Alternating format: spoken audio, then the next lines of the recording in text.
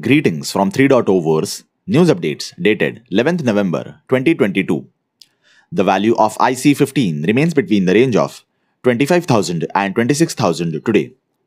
Tether, Bitcoin, Ethereum, Binance USD, and USD Coin have been traded the most by volume in the last 24 hours. Cryptocurrencies went up a bit today. Bitcoin traded near $17,000. Ethereum traded near $1,230. Dogecoin, Polygon, Shiba Inu, and Avalanche also went up a bit today. The Bahamas Securities Commission froze the assets of FTX digital markets and related parties and suspended FTX's registration in the country. Chainlink Labs offered proof of reserve product as a solution to future trust issues in the crypto exchange market on the 10th of November. The Financial Services Agency of Japan has requested FTX Japan suspend business orders, citing the policies of FTX Trading Limited.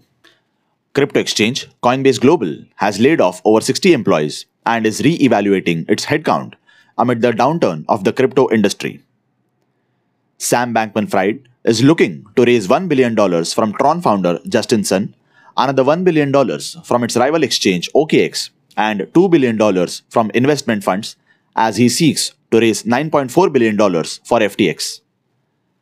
Optimism developers JVMI and Kelvin Fletcher released a new app called Magic Mirror, which allows NFT holders to mirror their Optimism NFTs into Ethereum mainnet.